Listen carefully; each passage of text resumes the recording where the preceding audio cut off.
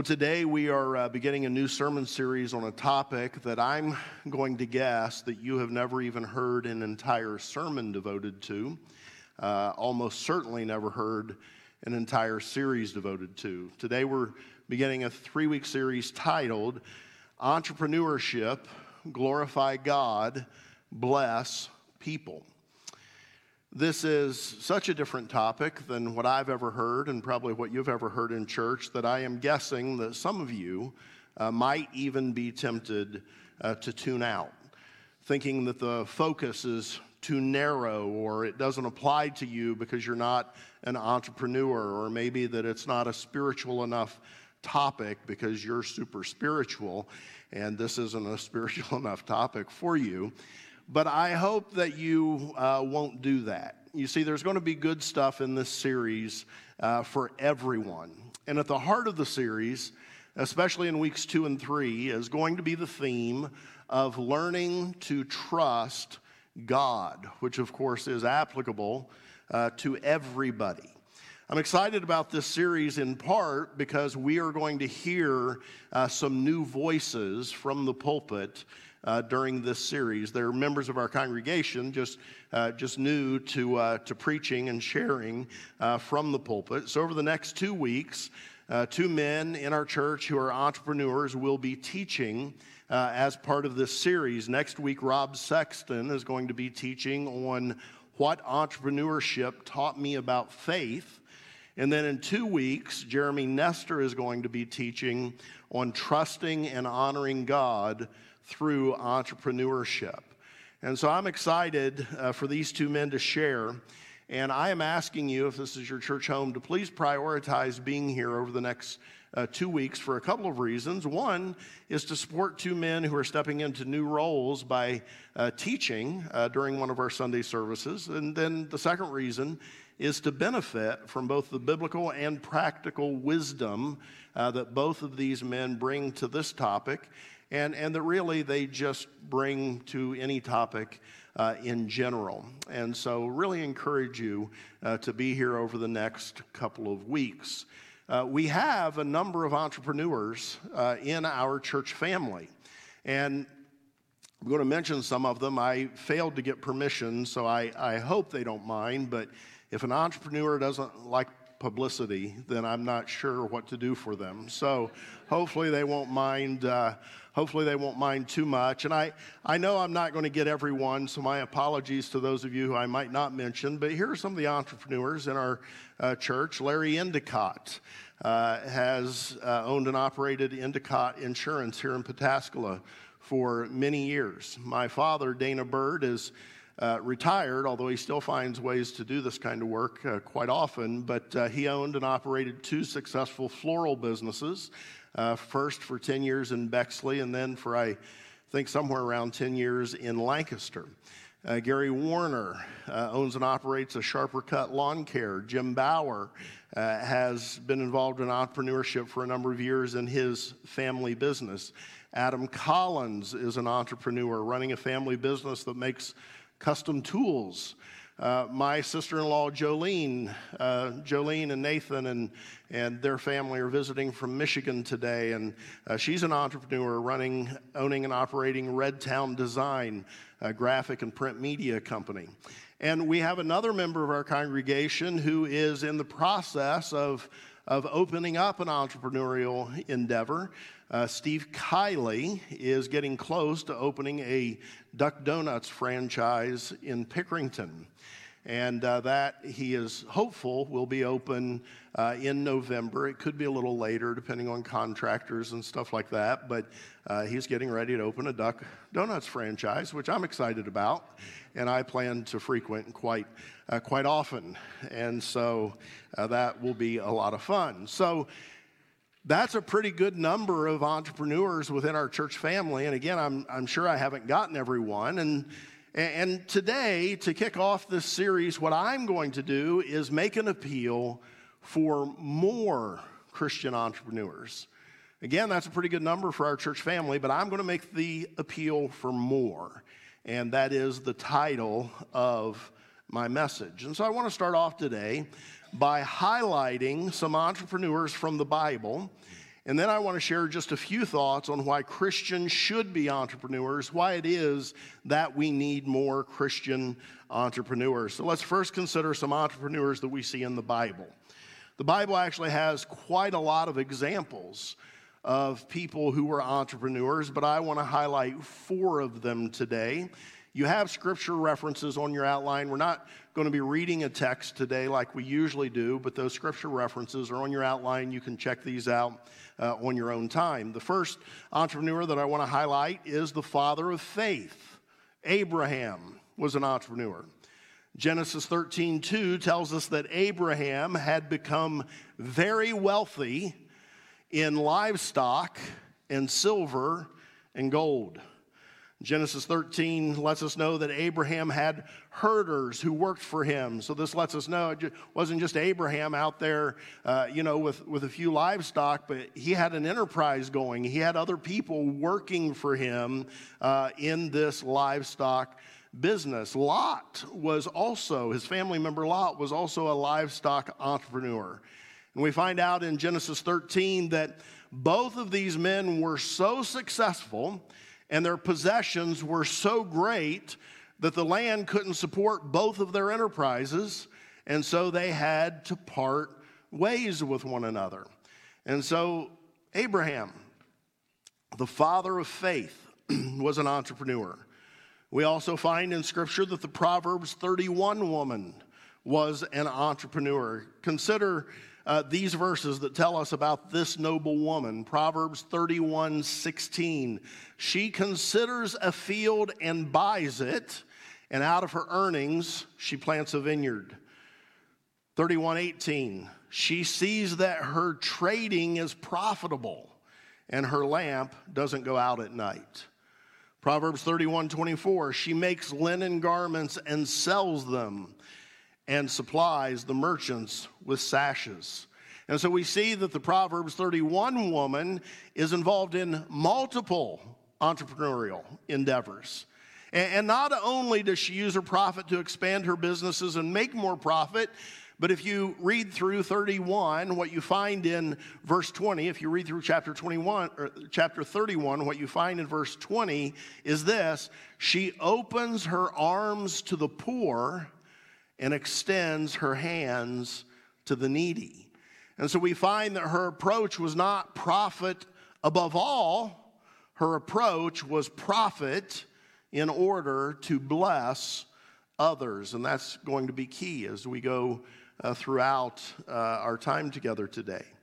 When considering her piety, her care for her family, her entrepreneurial endeavors, her generosity to the poor, Proverbs offers the Proverbs 31 woman some very high praise. Verse 28 says, her children arise and call her blessed, and her husband also, and he praises her.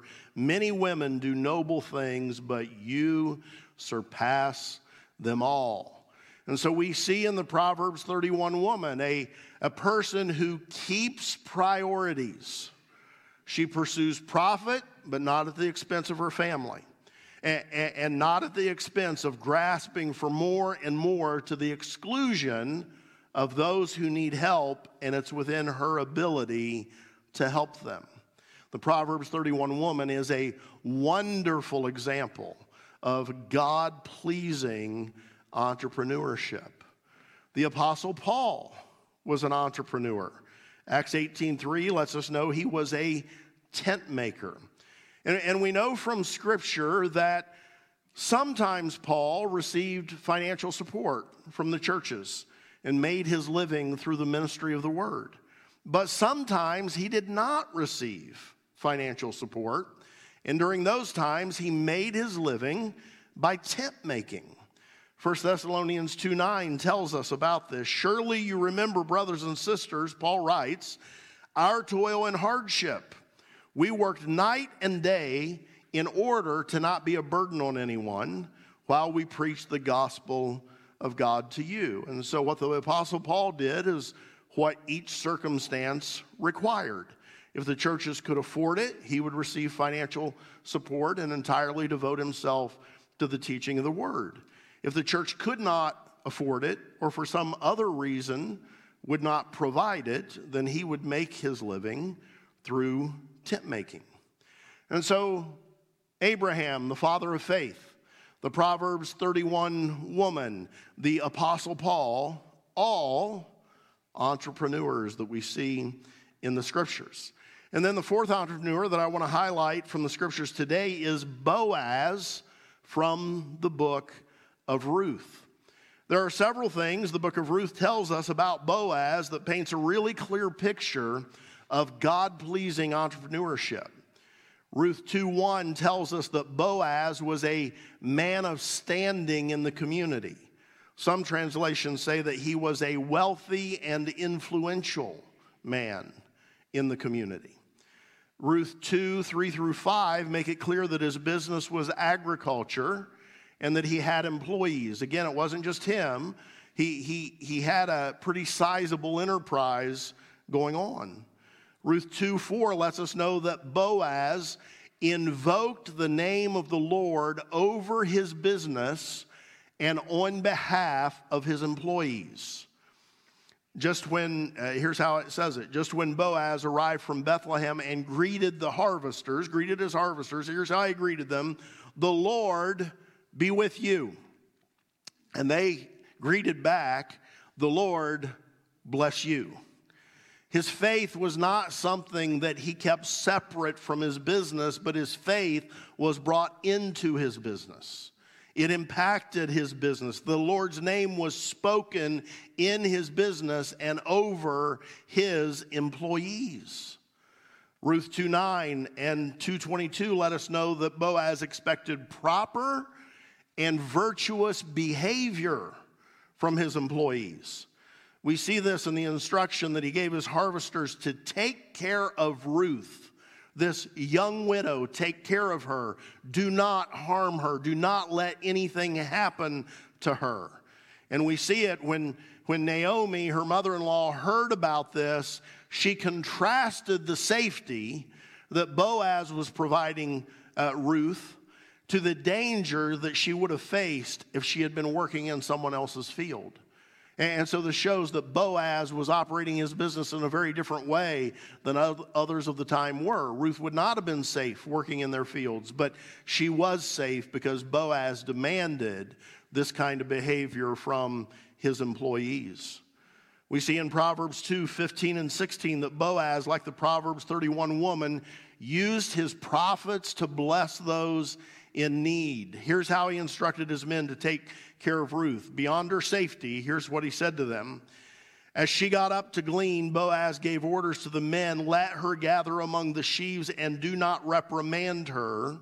Even pull out some stalks for her and the bundles and leave them for her to pick up, and do not rebuke her." So essentially he's saying, as you're harvesting this stuff, let some stuff fall to the wayside that Ruth can pick up, and don't say anything to her about it.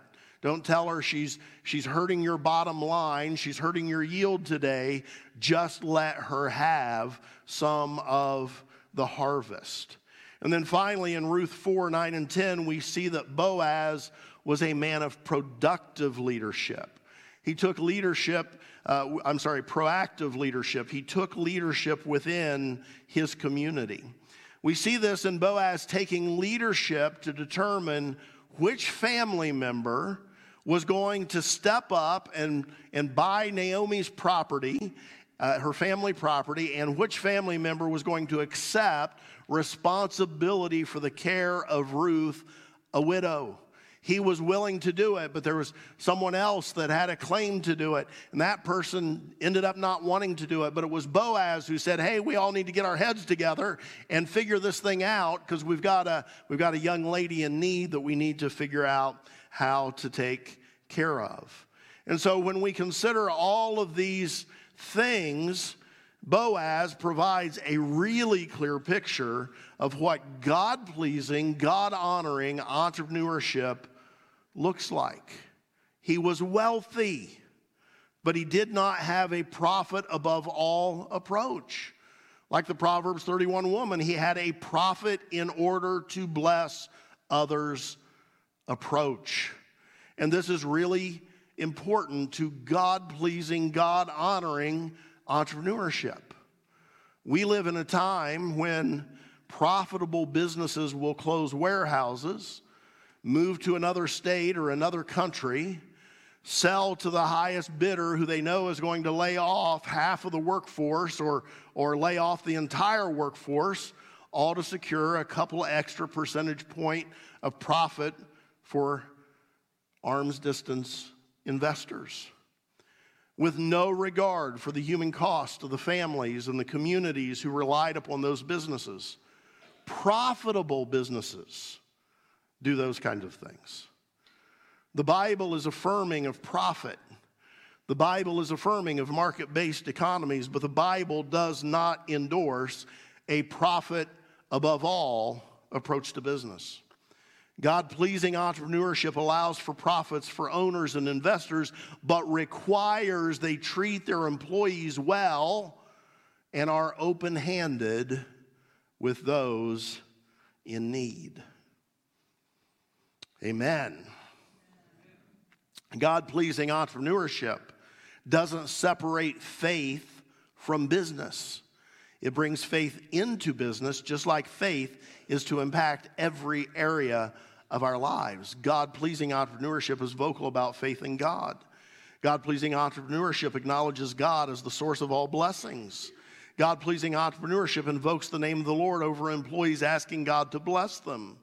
God-pleasing entrepreneurship expects and requires honorable conduct from employees, holding them to high standards, expecting them to follow the golden rule and treat with respect each other and their customers. God-pleasing entrepreneurship helps those in need when the opportunity and the means meet. You can't help if you don't have it to help with.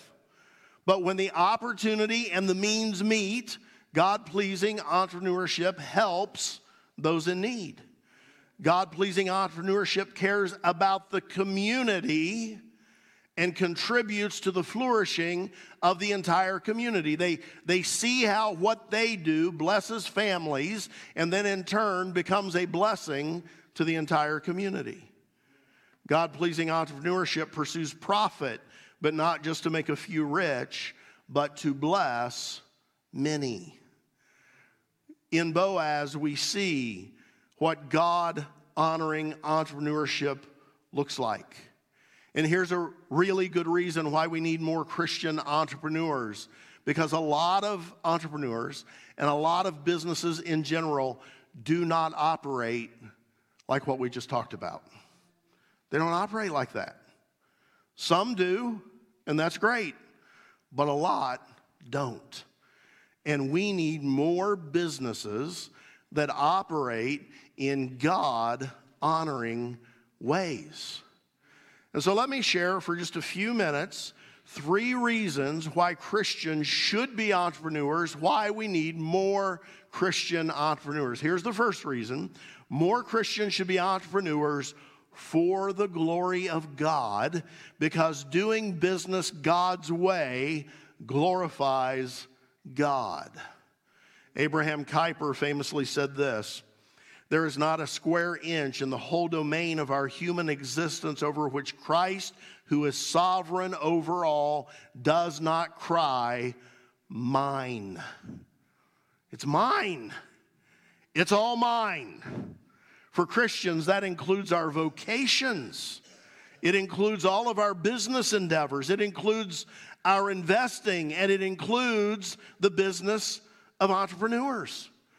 God looks at all of those activities, and over all of those, he says, they are mine. We're to acknowledge God as Lord over all. We're to seek to live for his glory in every domain of our human existence.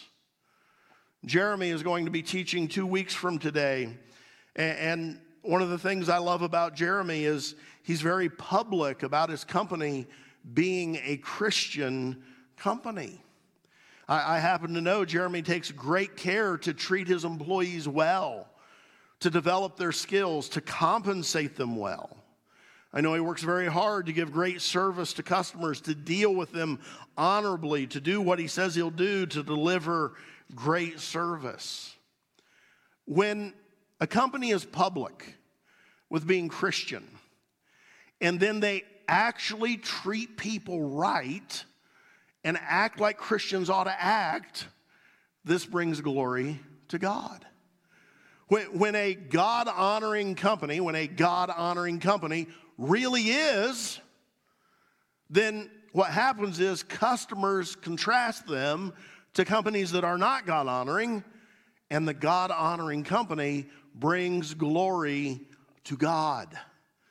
And this applies to every area of human endeavor, not just entrepreneurship, every job, every career. It literally applies to everything we do. Scripture tells us that all of our work is to be done as unto the Lord. And it tells us that everything we do is to be done for the glory of God. And so whatever you do in life vocationally, you're supposed to see that as a way of bringing glory to God.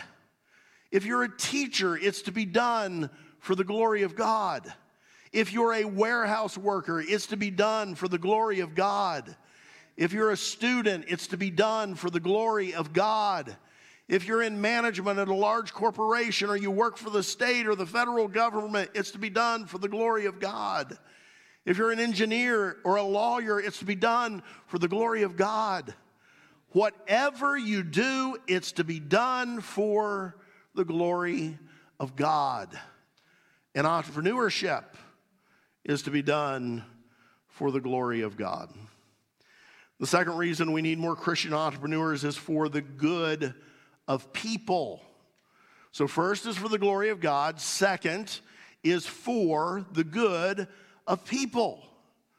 You see, doing business God's way blesses people. It blesses employees. It blesses the families of employees. It blesses customers. It blesses suppliers who are thrilled that they have a company that's paying them on time for their supplies. It blesses everybody in the whole process. And it contributes to human flourishing.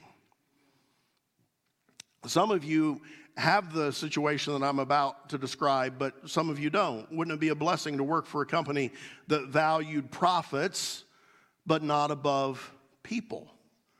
That viewed profits as more than to enrich the owner, but as an opportunity to bless employees and families of employees. Now, many entrepreneurial situations are situations where the entrepreneur is the only employee of the company. And that's fine, that's good, that's great.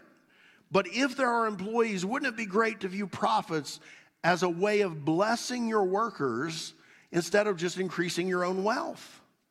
Wouldn't it be great to work for a company where it was okay to pray for a coworker? Or where the owner of the company was willing to pray for you if you were having a difficult day? Wouldn't it be great to be part of a company that worked hard at determining a fair price for a product or service, one that would enable the company to meet its obligations and make a profit, but would also be a good value for the customer? Now, I do think that we need to be fair here. There are many businesses and entrepreneurs who are not Christians who do these very things that we're talking about. They are to be commended. But there's certainly plenty of businesses out there that do not operate like this. I hear your stories about them quite frequently. A lot that don't operate like this. Christian businesses should lead the way in caring not just about profit, but about all stakeholders in the whole business process. Everybody that intersects with them. Employees, customers, investors, suppliers, the community. Christian businesses should be places that desire for everyone that intersects with their business to win. It isn't how can I win at your expense. It's how can all of us benefit. How can we work this thing out so that all of us are able to win? That's what Christian businesses should be about. And so Christians should be entrepreneurs. And we need more Christian entrepreneurs because doing business God's way glorifies God. And doing business God's way blesses people and contributes to human flourishing. And there's one more reason that I believe we need more Christian entrepreneurs that I want to share today. I think we need more Christian entrepreneurs. We need more Christians starting businesses because I think Christian entrepreneurship is going to become more important as Christians become more marginalized in society. Now, we can debate exactly what Romans 13 means. Revelation 13. I'm confusing verses today. We can debate exactly what Revelation 13 means. You're saying we could if I knew what it says. I'm going to tell you. We can debate when it occurs, all of that. But what Revelation 13 tells us about is a time when people will not be able to buy or sell if they are not a part of the world system. Now, some may believe that this happens after the rapture of the church, so it's not anything we need to talk about. But whatever the debatable points, what I think is relevant for our discussion here today is that Scripture points to a time when disfavored people will not be able to participate in the economy. And let's not pretend these things have not happened throughout history. They have. Believers throughout history have faced these very kinds of circumstances. And these kind of things have happened in our very own country, including during the Jim Crow South, where economic limitations were imposed on black citizens, and those limitations necessitated the start of black-owned businesses to provide services that were being denied within the larger economy. And so let's not pretend that this can't happen. It has happened. It's happened to believers at different times throughout history. It has happened in our own country as recently as the 1960s. We also saw during COVID how easily governments can close businesses and curtail the activity of citizens as they choose to do so. Now, it doesn't matter for this acknowledgement whether you agreed with the government's efforts or not. Most churches were filled with people who agreed with the things the government did and disagreed, others who disagreed. And that's why the last 3 years have been so much fun in churches. Woohoo! Woohoo! Lots of fun. But it doesn't matter for this argument which side of that you were on. You saw that government was able to shut things down that they chose to shut down. And so like we saw, for example, that stores like Kroger and Walmart and all of these big box stores remained open, while primarily smaller businesses were in many cases forced to close. And so you don't have to have too active of an imagination to anticipate the possibility of there being a time when Christians could be disfavored to the place where at least some limitations were placed on our ability to participate in the larger economy. If that ever happens, I don't know if it will. I'm not predicting that it will. I don't know. But if it ever happens, we'll need Christian entrepreneurs to provide products and services that we're denied, much like black-owned businesses did during Jim Crow. And so this is yet another reason why there is a need for Christian-owned business, Christian entrepreneurship. And so we see entrepreneurship in the Bible. God-pleasing entrepreneurship glorifies God. It blesses people. It contributes to human flourishing. And someday, Christian entrepreneurship could be a means of addressing economic limitations we could face as Christians become more marginalized in society, if that were to happen in our context. It is happening to some extent, if it ever happened to that extent. For all of these reasons, and of course I've really not even touched on the many benefits there can be for the entrepreneur himself or herself. But for all of these reasons, we need more Christian entrepreneurs. And so at the end of this series, we're going to offer a couple of opportunities for those who might be interested, who are perhaps considering undertaking entrepreneurial endeavors. One is that Jeremy is planning to make himself available to mentor those considering entrepreneurship. I will tell you there are going to be some minimal requirements to enter into that mentorship program that we'll let you know about as that time arrives. But there will be an opportunity to enter into a mentoring relationship if you are interested in that.